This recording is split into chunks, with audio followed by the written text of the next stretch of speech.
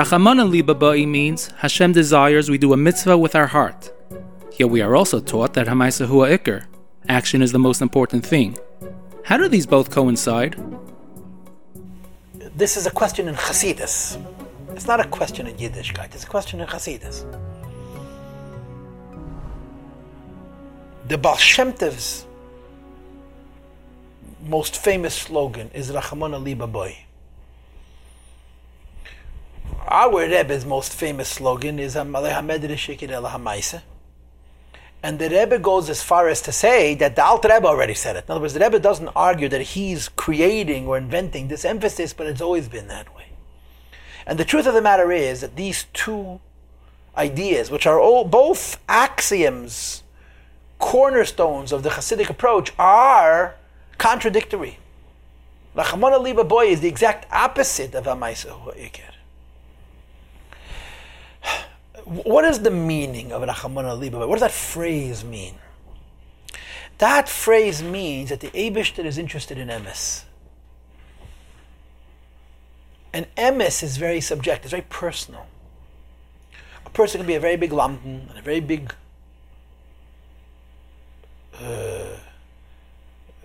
mahader b'mitzvahs, very frum, and there's a lack of emes for a lot of reasons. Number one, he's doing it lisyad, he wants people to see. Number two, he's not so genuine in it. In other words, inside of himself, he doubts it. Or number three, considering his madrega, he could be doing much more.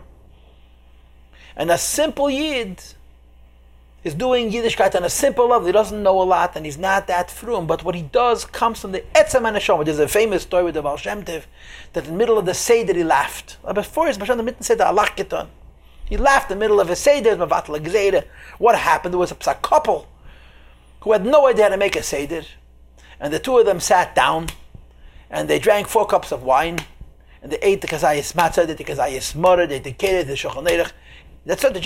They ate and drank, didn't know what else to do. So naturally they were quite shikir. So he got up and he danced with his wife. And the Baal Shem Tov saw this.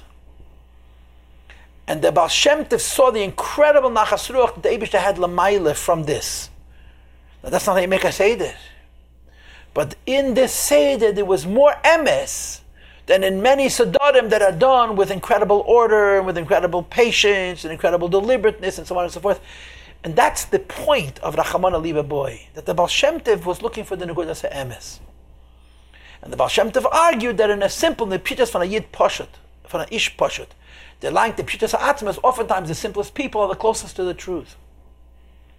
And then expression in Yiddish, a bissel wenige klug is nentet zum emes. A little bit less of a smart aleck, and you're a lot closer to the truth.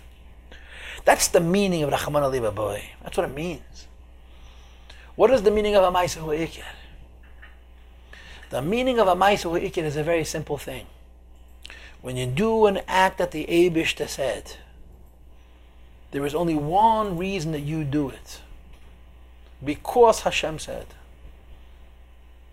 In no level of the neshama is there the kind of submission, the kind of bittul. Putting aside your wish for the wish of HaKadosh Baruch Hu, like when you're doing an action. You could do something else and you're doing what the Eibishter says. Alter Rebbe says in Tanya Perek Mamalach, this is one of the most underemphasized pieces of the whole Tanya. For some reason, the Rebbe talked about it a lot, but you don't hear Mashpim for bringing about it much. The Rebbe says in Tanya, any time any Jew does any mitzvah, it's an act of Mesiras Nefesh. Mesiras Nefesh. He brings that in Alakai Neshama, any time you do any mitzvah, it's Mesiras Nefesh. Why? Because I could have done something else. And I chose to do what you wanted. And in that act, there's a great sacrifice. So Hamaisa hu ha'ikar has within itself an aspect of submission where I'm basically putting God before me. I'm doing what He wants as opposed to what I want.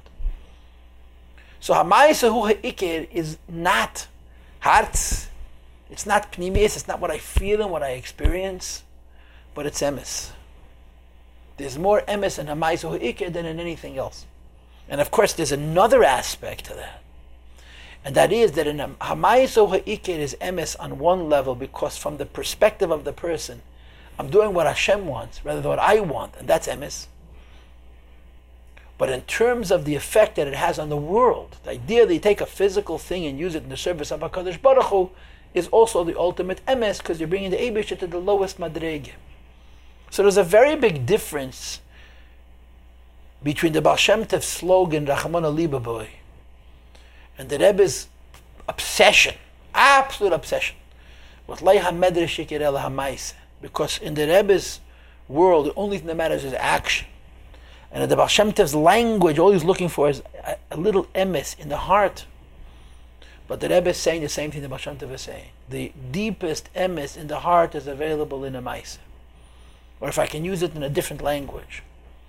We live in an age that Yidden and Nebuch so estranged, and Yidden are so disconnected, that they don't even know what to feel.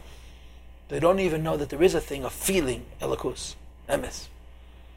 And the Rebbe says, meet such a Jew and do a mitzvah with him, a physical act. And you think that physical act is meaningless. But that physical act is the deepest expression of emes that Yid can muster.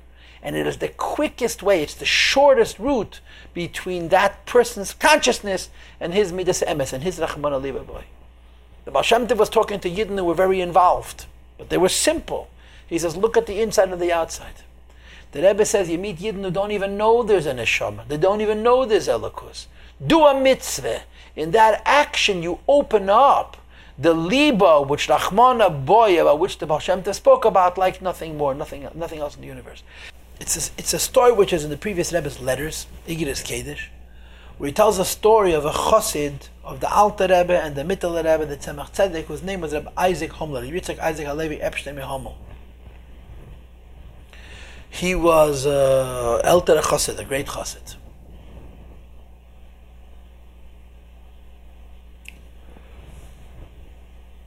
He was probably older than the Mittel Rebbe. He was much older than the Tzemach Tzedek. Yet the Tzemach Tzedek was the Rebbe and he was the Chassid.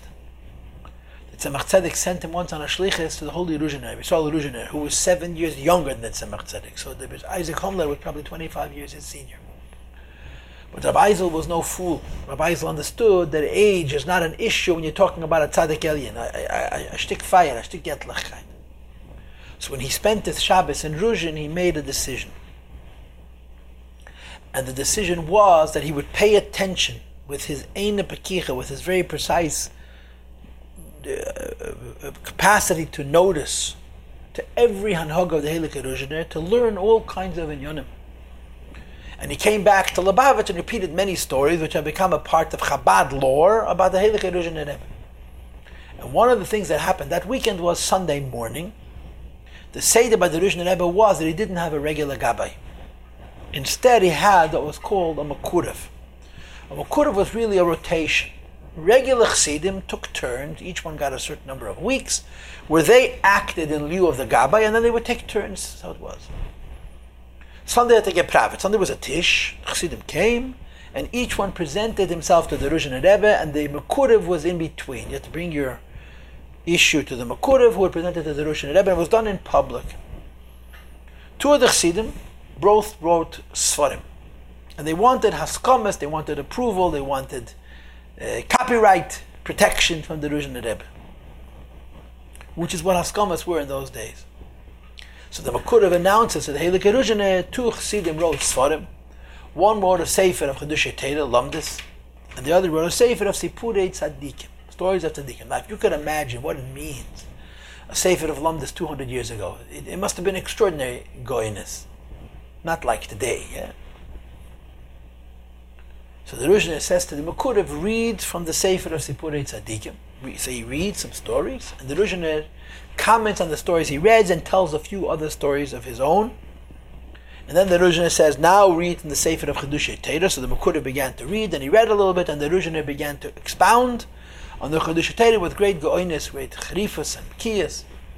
And then he told the Makurev to write two haskamas, two letters,